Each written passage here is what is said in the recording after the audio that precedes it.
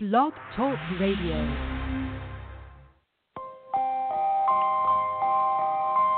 You are now listening to CLNS Radio, your source for all things basketball. You cannot stop this guy. This guy is unbelievable right now, and with the way he's playing, he's played an outstanding brand of basketball. You're trying to tell me he's not the next best thing? What are you hearing? Man, all I know is this guy can ball, and if you can come out and play with him, you can play with anybody in the league. I want your opinion. Call into the show. Why don't you drive the rack? Seriously, why don't people drive the rack more often? Fed up with this cookie-cutter brand of basketball, now go out and hand check. What are you comparing? The guy's got grit, the guy's got moxie, and the guy's got heart. What more do you want? Ambition. Easy to dream a dream, though it's harder to live. Broadcast through Blog Talk Radio and CLNS Radio. They gon' love me for my ambition. Welcome to the Hooper's Log. Easy to dream a dream, though it's harder to live. Here's your host, Cmo Buckets. They gon' love me for my ambition. Hopefully I can be heard here on the Hooper's Log. Hopefully I'm not being muted out or forgotten or whatever's going on. Welcome on in. Episode 121 of the Hooper's Log on a Tuesday, April 19th, 2016. Round 1 playoff conversations. That's what we're talking about today. I have my guy Andrew Norris on the line. Andrew, how you doing, man? I'm doing good. On my way to fix furnaces and air conditioning units. So unfortunately, as you know, just so everybody else knows, I'm not going to be here the whole time. We kind of knew this may be a problem, just kind of like it was before the time frame changed, just because I'm never not working, unless we did like a 2:30 in the morning show, which would be perfect for me. I'd be on every show. But yeah, that's just kind of how my day goes. So I'm on my way there. Says I got about 15, 20 minutes before I get there. So looking forward to talking playoff basketball, and then I look forward to having something to listen to while I'm, being bombarded by the religious priests or whatever is at this church. Yeah. Luckily for you, we only had 3 games that happened last night. Only one really good thriller outside of the others. The rest were really just barn burners. And, they weren't necessarily domination games, but they were definitely decided late in the game. And especially, the first game and the last game, but the middle game was the one that we all everyone wants to hear about and hear our reaction towards. Andrew, you ready to get it going? Let's do it. Let's get it going. All right. We're going to learn today. Today is episode 121 of the Hooper's Log on CLNS Radio through the SeatGeek Studios. My name is Cmo Buckets. The guest call-in line, if you'd like to call into the phone lines, is 323-642-1558 is the number. We're aware that there's one game in progress right now between the Celtics and Hawks. So game 2 of that series, obviously, as you've all known, the Hawks got off to a quick lead, 24-7. In the first quarter. Obviously domination there by the Hawks. We'll talk about that in a little bit, but we're recapping the games from last night, and then we'll get into all of the wiper-worthy performances. I have the entire list in front of me so I can talk about what happened throughout the entire regular season. I have every single wiper-worthy performance tallied up. And, well, let's get to these games from last night. The first game will go in chronological order. The first game from last night, Raptors and Pacers. Look, the Raptors bounced back in a big way, winning 98-87. This was a game where we saw the Pacers again take it to the Raptors. And in the second quarter, especially, the Pacers went into halftime rather confident, outscoring the Raptors 32-26. Paul George looking like Paul George once again.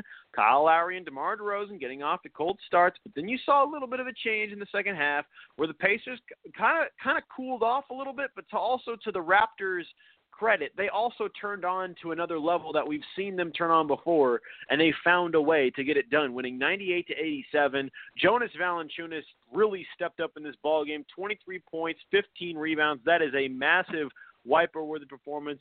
For those of you that don't know, we'll talk about those more obviously at the end of the show. But the Raptors bounced back, getting the victory in that fourth quarter is really where it was all dictated. Andrew, what did you see between this Raptors and Pacers game that I don't think we didn't – I mean, this game kind of we all expected this to happen, the Raptors to bounce back and get a victory. But for Raptors fans, and I was talking to a Raptors fan on Twitter yesterday, I'm telling you, they were nervous down the stretch there in the fourth quarter until they went on that late, that mid-quarter run in the fourth. It was definitely a game where the Pacers, again, stuck it to the Raptors. Now they're tied 1-1, but what'd you see from last night in that one, Andrew?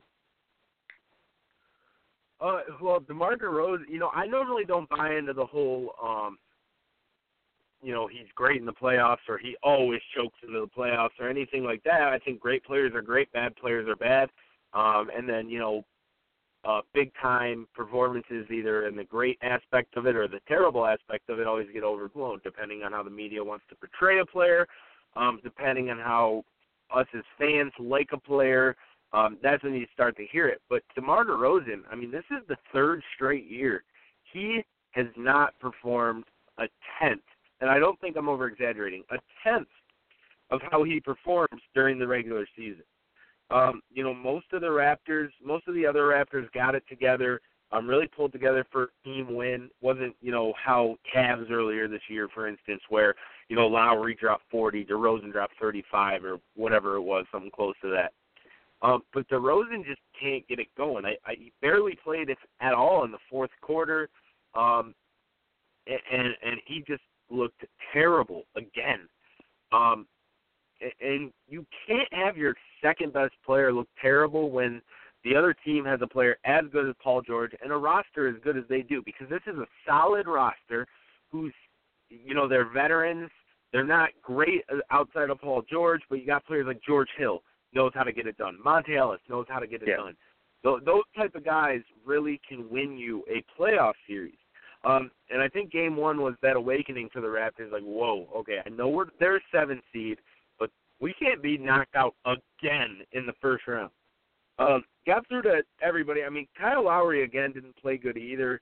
They combined 9 for 31 from the field, 0 for 7 from 3, which isn't much better from Game 1, where, they, like I said, 9 for 31. Second game, or in the first game, I think they were like 9 for 36 or something along those lines. So they need to step up, because Indiana can and will take this series if they don't. I still think Toronto gets it in 6, because I think DeRozan will start stepping up, maybe even a little bit more than Lowry in these next 3 to 4 games, but or 4 to 5 games actually, probably. But like I said, in the first one they were 8 for against 32, so 9 for 31 and 8 for 32. They didn't improve at all. While Paul George himself made 12 shots on only 22 shots in Game 1. So if they don't step up their game, the Raptors are, they're already in trouble. They lost home court. Let's not underestimate that. Indiana, if you remember a couple years back, that crowd is crazy. That crowd is a factor, big-time factor. Especially, Paul George is healthy. Their team's back in the playoffs. They stole home court. All those things. The energy in that place for Game 3 is going to be crazy. And DeMar DeRozan and Kyle Lowry better step in and quiet that crowd early, or else they're in some real, real trouble. Well, and the interesting thing you mentioned about, the home court's been stolen, and I told everyone this before the series started. Look, this Indiana Pacers team might not have been the team in the regular season to do very well. Look, 45 wins, not too shabby. That's about what I think we all expected them to do, which was get about mid-40s wins. They did it. They got into the postseason. They're in. But the thing is and I said this before the year, and I said this before the playoffs, and I'll just keep saying it. This Pacers team has all the matchup nightmares you can ask for. On top of, they've got a guy in Vogel as a head coach who's been in this circumstance multiple times, and he's been to multiple Eastern Conference Finals. He knows what it takes to win in the postseason. And like you said, going back home, it's basically a 5-game series now, going back home, and it's in the Indiana Pacers' favor. And I think if you're a Raptors fan, I don't know how much more nervous you can be. I was talking to the guy again last night on Twitter, and I hate to go back to that, but it's just the matter of fact. People were saying, "Oh, the Pacers they're playing like crap," especially in the second half. They did. They only scored 39 points in the second half. But I was telling people, I was like, "Look, they're not going to play great in the second half on the road against a team that's desperate, on top of a team that's more talented. But at the same time, what do they have to lose? They came out and played a great first half, 48 points in the first half on the road. They played a great first 6 quarters of this playoff so far, and then the final 2 quarters they played shoddy." in the final 2 quarters on the road when they already had one game in the bag? What makes you think that they're actually going to come out and play great, with a team as desperate as Toronto trying to get a victory before they go on the road?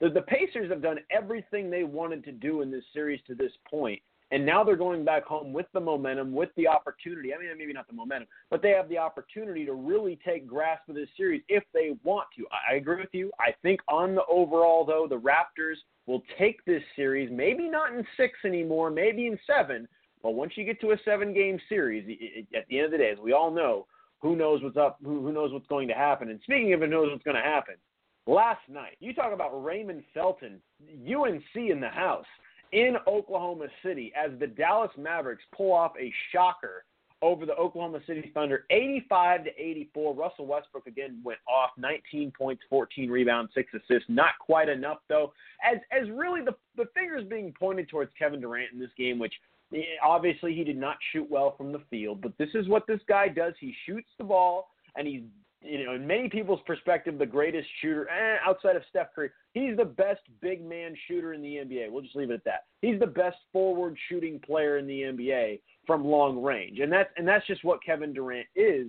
And, considering this ball game that they lost and blaming it on Kevin Durant, you also got to give credit to the Dallas Mavericks and with Raymond Felton and how he stepped up. 21 points, 11 rebounds, 3 assists. That fourth quarter was not because the Thunder didn't play well. That was because the Mavericks made runs. They answered every single time the Thunder answered, and they really just willed themselves to a victory. Does this mean anything? No. The Thunder are going to bounce back. That 38-point win was more indicative of what's going to happen. But this is kind of like March Madness. The Mavericks got a victory. They had their fun. Now the Thunder are going to regroup.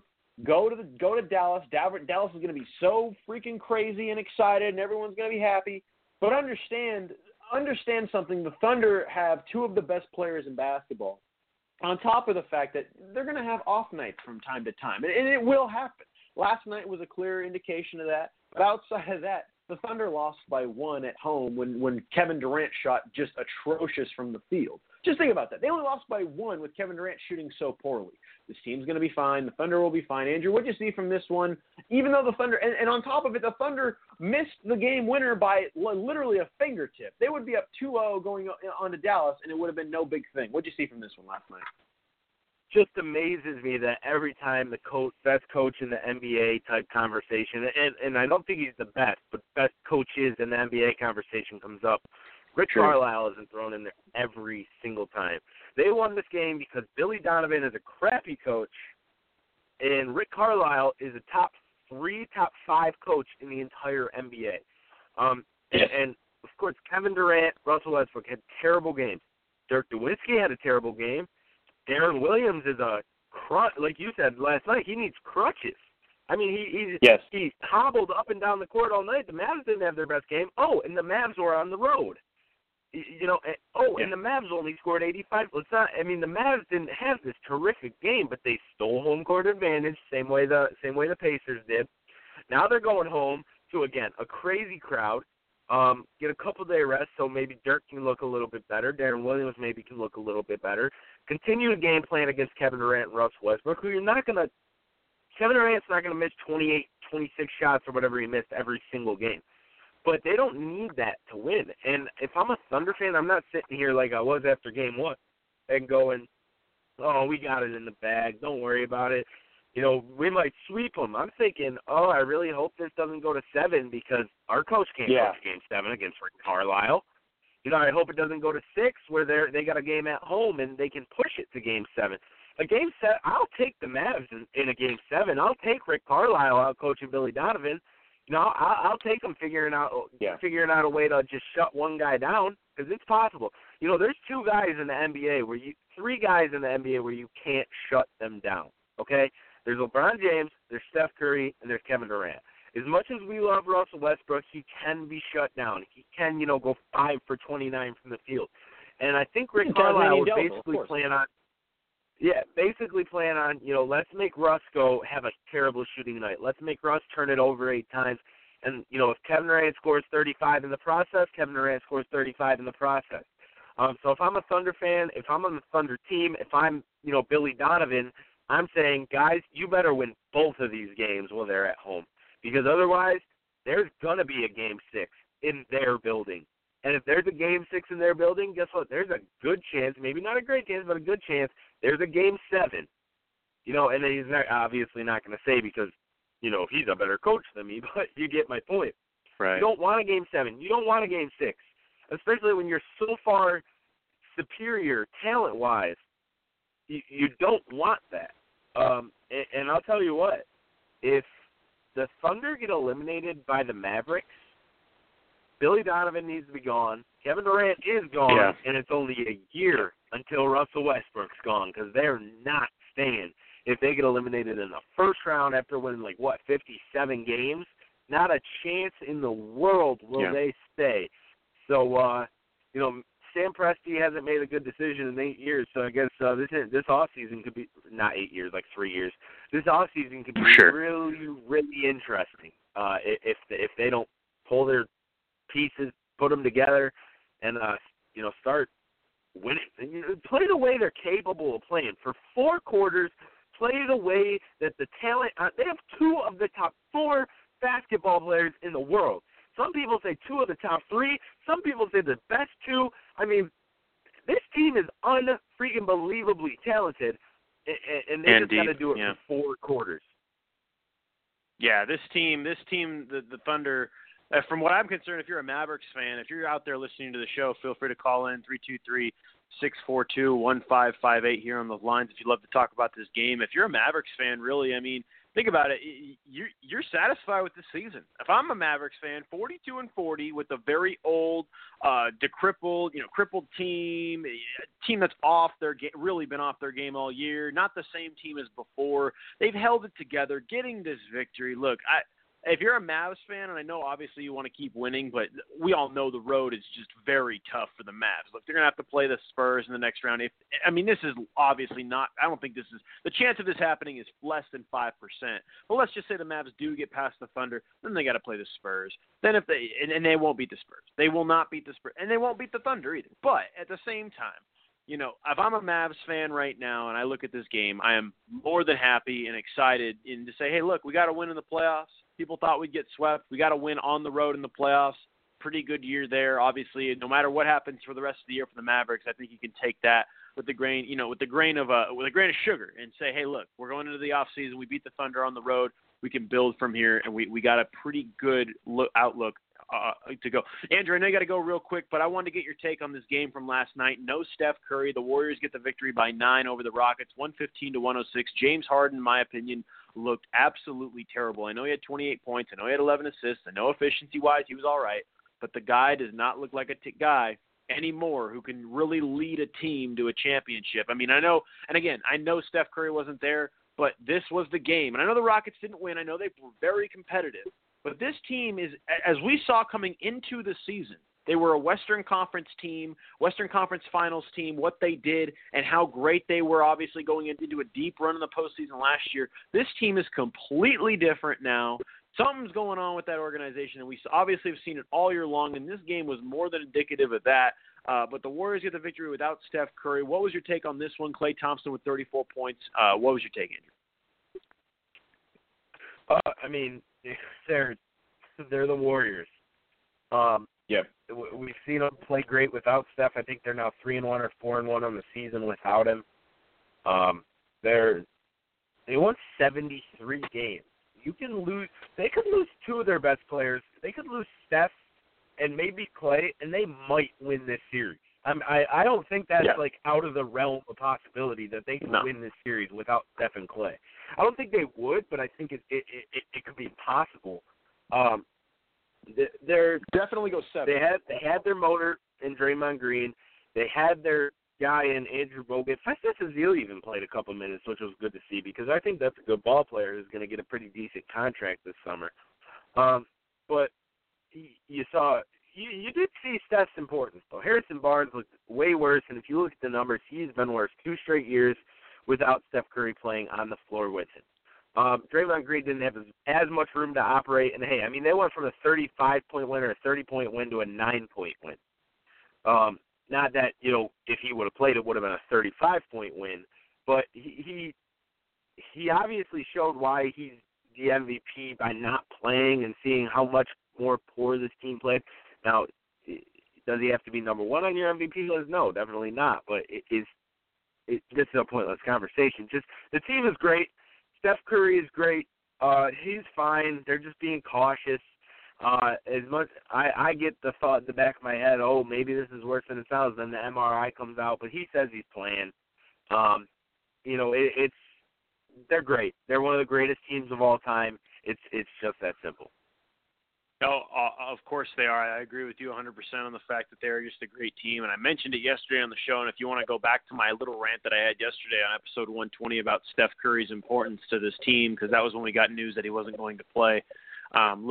Look, he's important to this team, and go back to yesterday, obviously, to listen to it more, but I'll just say this. Look, he's important to the team, but to be a unanimous MVP when this team looked absolutely fine without him, it just doesn't make sense to me. When you see a guy, and again, I know James Harden is not a great example of this, say I'm about to say, but look, if James Harden was on the Rockets, they don't win 30 games. If Kevin Durant, as you saw last year, they were 10 games worse than last year without Kevin Durant. And look where they're at. They're a 3 seed. They're a 3 seed in the Western Conference. He is more of an MVP than Steph Curry, as you can clearly see. And they only improved by 6, which is a crazy. Still, they improved, but they didn't. I mean, all this ball washing of the Golden State Warriors of saying that they're they should get Coach of the Year. Steph should get Most Improved and get MVP and the Warriors should get all the rec. I know that's Kevin McHale having sour grapes for the Rockets. I totally understand. But, at the same time, Kevin McHale, dude, come on. Let's be a little bit realistic and say that this team is just overall unbelievable. You can't just sit back and say it's all the coach is doing, because obviously Luke Walton coached this team for almost half the year, and the team only lost, I think, 1 or 2 games half the year. Look, and does that mean Steve Kerr is a great coach? And I agree with you, Andrew, from the standpoint of if they're going to give Coach of the Year to the Warriors, they better damn well give it to Steve Kerr and Luke Walton, because that's a joke if he doesn't get any recognition for that at all. It's an absolute joke. Steve Kerr doesn't deserve Coach of the Year independently for that reason alone. If anyone deserves it independently, it's Terry Stotts. But that's beside the point. The point is, Warriors get the victory without Steph Curry, 115-106. Andrew, is there anything else you want to say before we go? Obviously, as of now, the Hawks beat the Celtics. They're up at halftime, 43-28. The Celtics only scored 7 points in the first quarter. The Hawks are dominating there. And tonight's game, obviously, Grizzlies and Spurs. I'll be tuned into that one, obviously, as a Spurs fan, but I'll probably tune out late because it's probably going to be a blowout, like everyone's been saying. Reggie Miller said something crazy earlier today about how the TNT crew would beat the Grizzlies right now and how they're playing. That is something not good to say, as the San Antonio Spurs do not need any more motivation for the Grizzlies to try and beat them. Anything more else to say, Andrew, before I let you go? Yeah, a couple things real quick because I'm sitting here in the God's parking lot. So we may have another writer. I'm waiting. Okay, I don't want to say his name, but I just want everybody to know we're trying to get a bunch of writers so there can be a bunch of articles going out. We still only got one up, but the hooperslog.com is up. It is running. There is an article on there.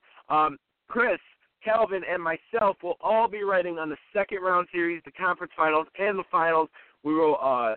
Chris will be writing both the Western Conference second round series. I will be writing the Cavs and more than likely Hawks. And Calvin will be writing the Pacers/Raptors and who would they play? The Heat, more than likely. The Heat or the Hornets. The hodgepodge of the middle portion of the Eastern Conference he'll be writing on. Right. So go make sure you're staying tuned for that. Go follow on Twitter at TalkB-Ball now, at Cmo Buckets 253. Go to YouTube, the Hoopers Log. We're still trying to get it running. We just need kind of motivation and ideas and things like that because it's a lot harder than we thought it was going to be to make these videos. Because you got to remember, we both work crazy hours. The show takes a lot of time to prep for, a lot of things like that. We also got the website, as I just mentioned, the YouTube. I'm going to be writing articles here pretty soon. I'm actually probably going to write one within the next couple days. I'm sure Chris will throw one on there every once in a while. But other than that, I got to go fix God's furnace. And peace. There he goes. He's going to go do God's work in God's house. Andrew Norris, everybody, as he's going to go and work on an installation at a church with some ventilation issues. He's out of here, and we'd love to have him on longer, but that's what we got, and that's who he is, and that's my guy, Andrew Norris, co-host of the show here on the Hoopers Log, CLNS Radio. If you'd like to call in and talk about anything postseason or anything about ball, the phone number is 323-642-1558. Well, there's 20 minutes left. One more thing before we get to these. The whiteboard-worthy performances of the season. The top 10, and I have all of the tallied up whiteboard-worthy performances of the season. We'll get to that in a moment. But Jamal Crawford got the 6th Man of the Year award, obviously, getting that award for the 3rd time in his career, 3rd time this decade, actually. And there's only been 6 years in this decade altogether, and he's got it 3 times. Jamal Crawford from Rainier Beach, Washington, Rainier Beach High School in South Seattle, Washington. He only grew up about 30 miles north of where I live, and the guy is one of the greatest players in NBA history off the bench. He clearly could start for multiple teams in the NBA, but the guy wins it again for the Clippers. I'm not shocked that he won it. Obviously, I said Will Barton. I had Will Barton pretty much from December, I would say January on. And how the voting went was Jamal Crawford got 51 of the first-place votes. He won 341 over 288 over Andre Iguodala. It would have been an absolute slap in the face if Andre Iguodala would have won 6th Man of the Year. Because here's the thing. If Golden State would have had 6th Man of the Year because, they had the 72 wins, I think it would have been an absolute slap in the face. No one on that team really personifies a 6th man. That whole bench is amazing. You can't really give a 6th man to one guy when an entire bench is great. Enes Kanter got 3rd place, 182, and Will Barton finished 4th, shockingly enough. Although he did have 15 first-place votes, a lot of 2nd and 3rd-place votes for Will Barton, which is really what held him up. But obviously Jamal Crawford getting the award, 51 first-place votes. A lot of other guys to name. Evan Turner, he finished 5th. Behind Will Barton. Ryan Anderson finished right behind Evan Turner.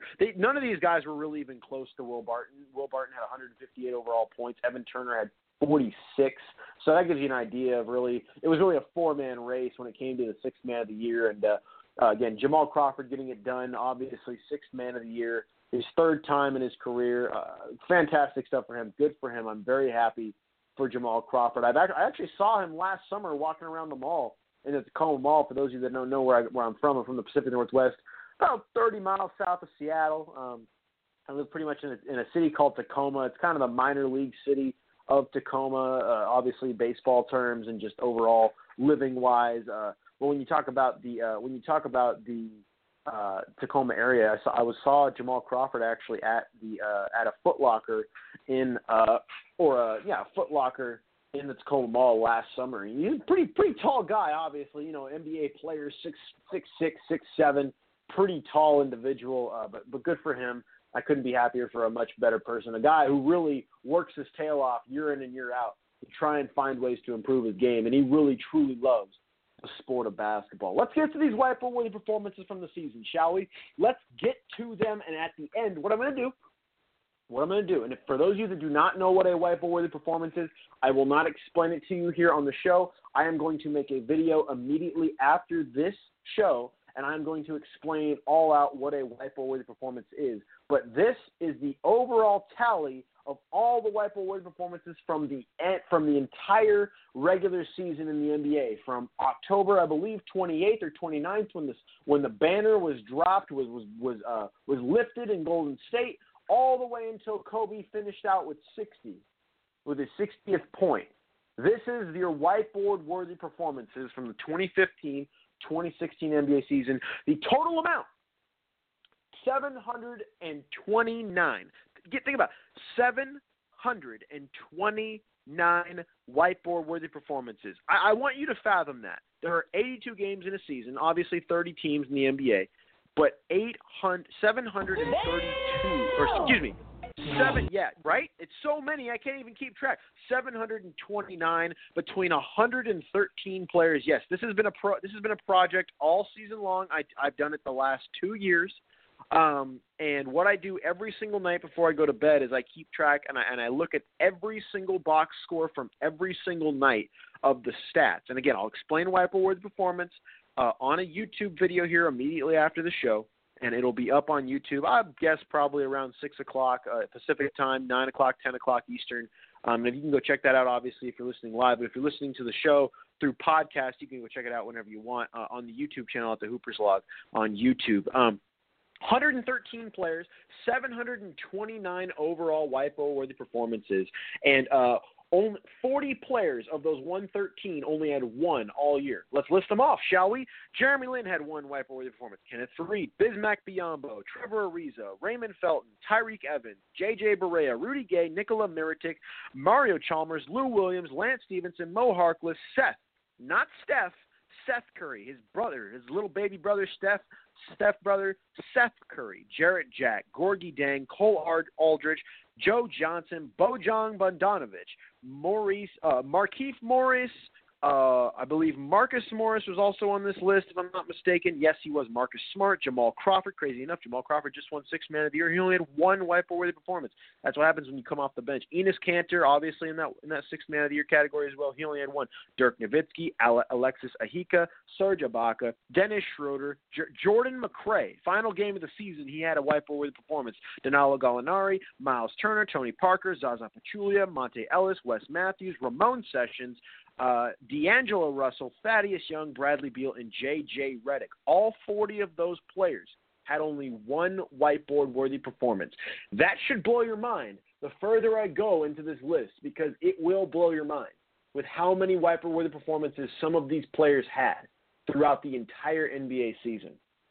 16 of those players, of those 113 players that had a whiteboard-worthy performance, they had two. These are the list of guys who had two whiteboard-worthy performances. DeMar DeRozan, Andrew Wiggins, Matt Barnes, Will Barton, Marcin Gortat, Nikola Jokic, Deron Williams, Julius Randle, Robert Covington. As much as I bash Robert Covington on the Philadelphia 76ers, he had two. Also, Luol Deng, Tyson Chandler, Jabari Parker, Derrick Rose, Alex Len, Greg Monroe, and yes, Jahlil Okafor. Those are the guys who had two WIPO-worthy performances on the season. Here are the guys who had three. There were a lot of them that had three, but here are the guys that did have three going forward. Kobe Bryant had three. That's counting his 60-point game. He had three WIPO-worthy performances this season. P.J. Tucker, Zach Randolph, Dwayne Wade, Kyrie Irving, Chris Middleton, Ryan Anderson, Gordon Hayward, Ish Smith, Jared Sullinger, Tim Frazier. Yes, Tim Frazier, the backup in Portland, who then went to, I believe, if I'm not mistaken, he went to the New Orleans Pelicans, and he played and had a couple down the stretch at the end of the season. Victor Oladipo, Al Horford. I believe that's it. Yes, those are all the guys who had three whiteboard-worthy performances all season long. Again, rewind it if you need to check out and see who did have all three of those this year. Now, here's the list of guys who had four or more. Robin Lopez, he had four. I'm reading through it right now. I've got so many players, obviously, to look through. Jeff Teague, he only had four. Brandon Knight, he only had four. Obviously, he got hurt, but he only had four. C.J. McCollum, probably going to be the most improved player of the year. He had four. Kevin Love had four. So that gives you an idea of all the players who had four this season. Marc Gasol, he had four as well. So, again, not a ton of guys on the list who had more, had four, obviously, but that's your list. Guys who had five. This is guys who had five WIPO-worthy performances on the season.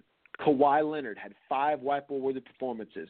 Nikola Vucevic, five WIPO-worthy performances. LaMarcus Aldridge, five whiteboard-worthy performances. As you can see, it's kind of, if you play in a really good system in the NBA, or if you don't play on a good team, or if you come off the bench, the chances of getting one is very slim. And from that perspective alone, you're going to see guys like LaMarcus Aldridge, Kawhi Leonard not get very many whiteboard-worthy performances. All a whiteboard-worthy performance really is. Derek Favors also had five whiteboard-worthy performances, a big man for Utah. And what it really is great performances. And again, I'll give you it on YouTube. If you don't remember, don't worry about it. Go onto YouTube. I'll create a full list of this, and I'll give you the outline of this once more on the YouTube channel when I break down overall what a whiteboard-worthy performance is. Guys who had six whiteboard-worthy performances on the season.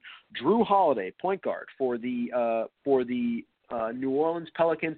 Eric Bledsoe, he also had six. Who else had six on here? I don't think I see any more, if I'm not mistaken. I think that is it when it comes to six. Only two guys had six whiteboard-worthy performances, and as you can see, the more and more there were, per, how many games they had. Look, that means out of the games they played this year, 6 of them were wipeout-worthy performances for Eric Bledsoe. Out of the games he played this year for a guy like, I said Eric Bledsoe, and then I also said Drew Holiday, 6 of them were wipeout-worthy performances. How many guys had 7? Hassan Whiteside had 7 wipeout-worthy performances. Nicholas Batum also had 7. This is the list of 7, by the way.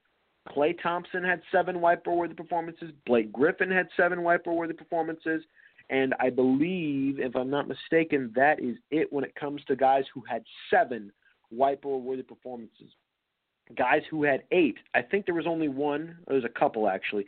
Dwight Howard had 8 wipeout-worthy performances, and then Reggie Jackson had 8 whiteboard-worthy performances. Now for the guys who had 9. There were quite a bit who had 9. Carmelo Anthony had 9. DeAndre Jordan had 9. Who else? Isaiah Thomas had 9. And then also, I believe, so Carmelo, Ricky Rubio also had 9. Now, how Ricky Rubio got them, one of the qualifications for getting a wipeout-worthy performance is if you get a ton of assists. And again, I'll give you the specific amount, on the YouTube channel. But Ricky Rubio had 9. Most of those were due to having a ton of assists throughout the season. So DeAndre Jordan, Ricky Rubio, Isaiah Thomas, and there was one more that I'm forgetting. Ricky Rubio, Isaiah Thomas, Carmelo Anthony, and DeAndre Jordan all had 9 wipeout-worthy performances this season in 2015-2016.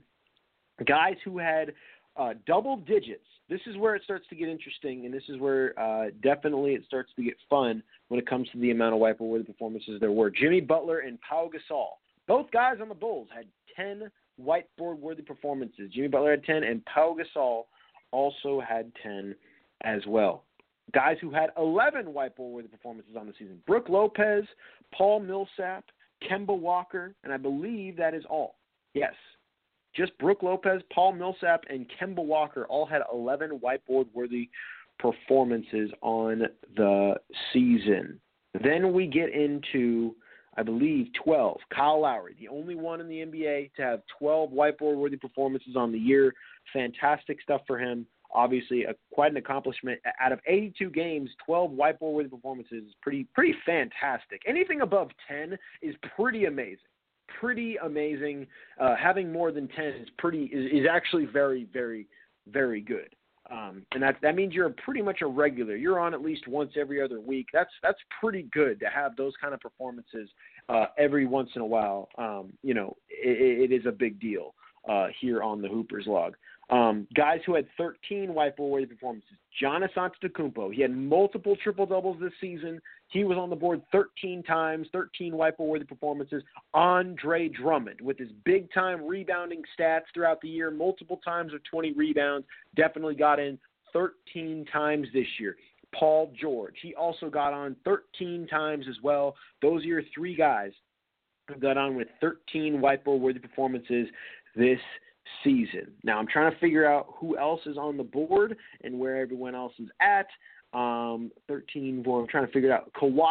Damian Lillard, I believe, is the next one in line when it comes to overall whiteboard performance. This is where it starts to get ridiculous. Like, don't get me wrong, getting on 10 times is great, but when you talk about overall amount for the season, this is where it starts to get absolutely insane. Damian Lillard, he had 16 whiteboard-worthy performances this season. 16. Think about that. 16. Also, Karl Anthony Towns, yes, Rookie of the Year, no debate. 16 whiteboard-worthy performances. Unbelievable stuff there by him. Those are your 2 guys who had 16. No one had 14. No one had 15. No one had, but Karl Anthony Towns and Damian Lillard had 16 on the season. Here, this is where we get into the top 11 when it comes to overall whiteboard-worthy performances and who had what. Anthony Davis had 17 whiteboard-worthy performances this year. That's number 11 on the list. Where else? Where's the other list? Where else do I go from here? Anthony Davis, Chris Paul. He had number 10 amount of whiteboard-worthy performances. He had 19 whiteboard-worthy performances. That's nearly a quarter of the season he had whiteboard-worthy performances. Unbelievable stuff there. Draymond Green, yes.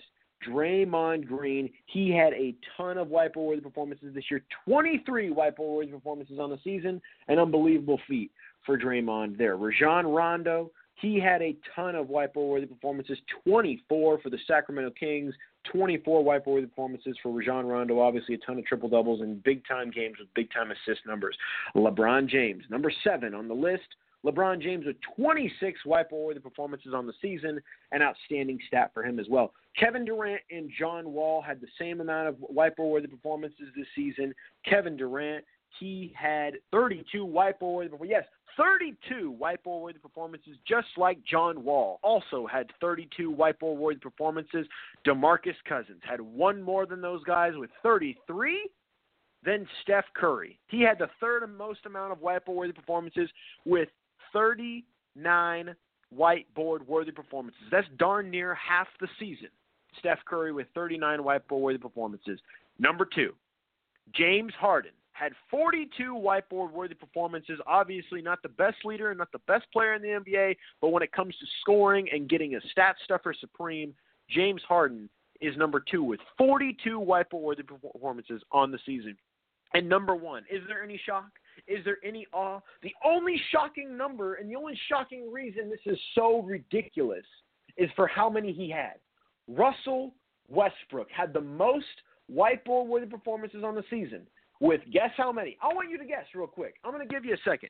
Do, do, do, do, do, do, do. If you're listening in the car with your friends, just go along with it. Do, do, do, do. How many whiteboard-worthy performances did Russell Westbrook have on the 2015-2016 season?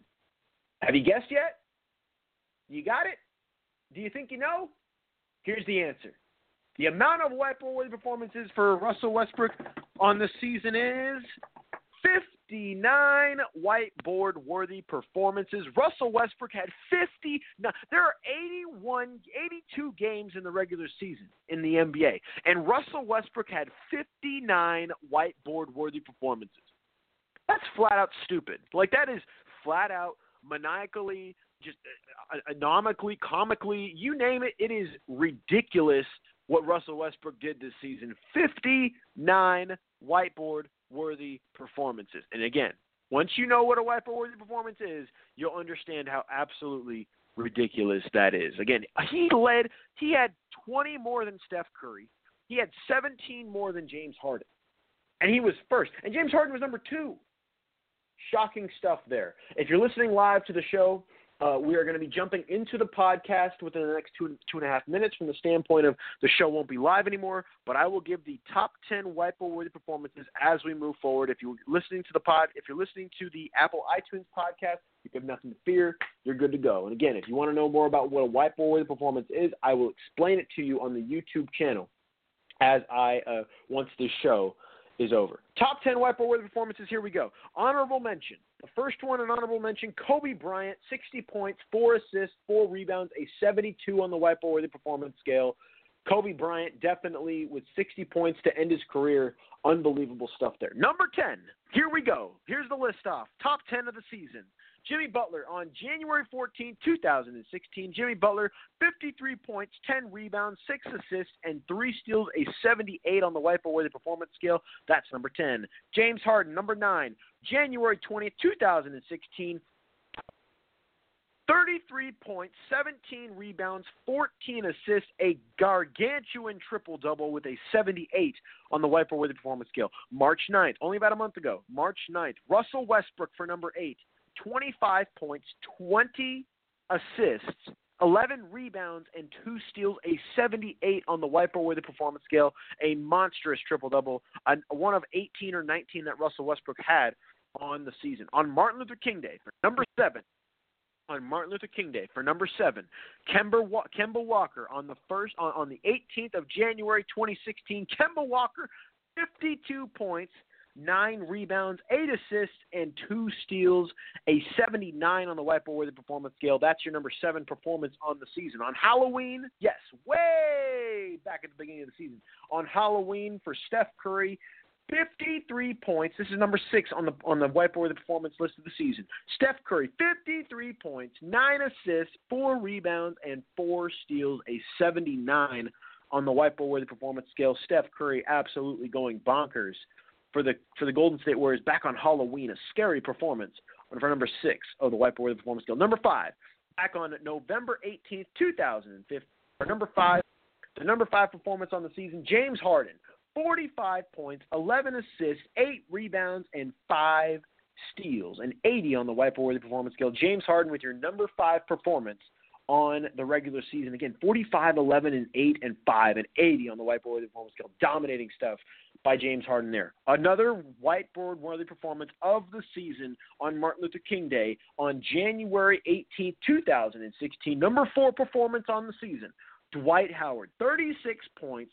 26 rebounds, 4 assists, and 83 on the whiteboard performance scale. Look, Dwight Howard, 36 points and 26 rebounds. You know how when you go through the drive-through and they ask for when they ask for would you like a single patty, a double patty, a triple patty, 4 patties? Man, Dwight Howard went off for freaking 7 patties on that burger. He had a quadruple, quintuple, double, quadruple with cheese and bacon and potato, you name it. He went off in that game. 36 points and 26 rebounds. That is like Shaq numbers. That is ridiculous. And that's number 4 on the list.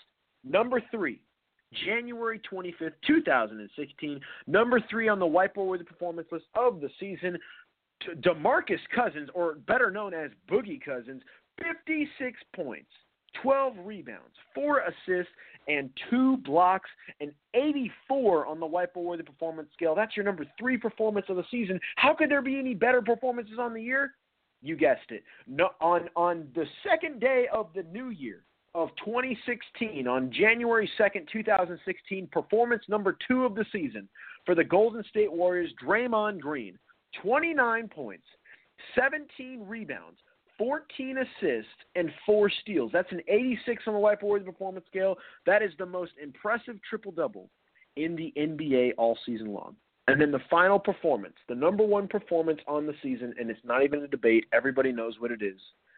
On February 21st, 2016, on Sunday, the number 1 performance on the season, Anthony Davis, 59 points, 20 rebounds, and 4 assists, a 97 on the whiteboard-worthy performance scale. Anthony Davis takes away the crown with the best performance of the season with 59 points, 20 rebounds, and 4 assists, a 97, a performance we won't forget anytime soon.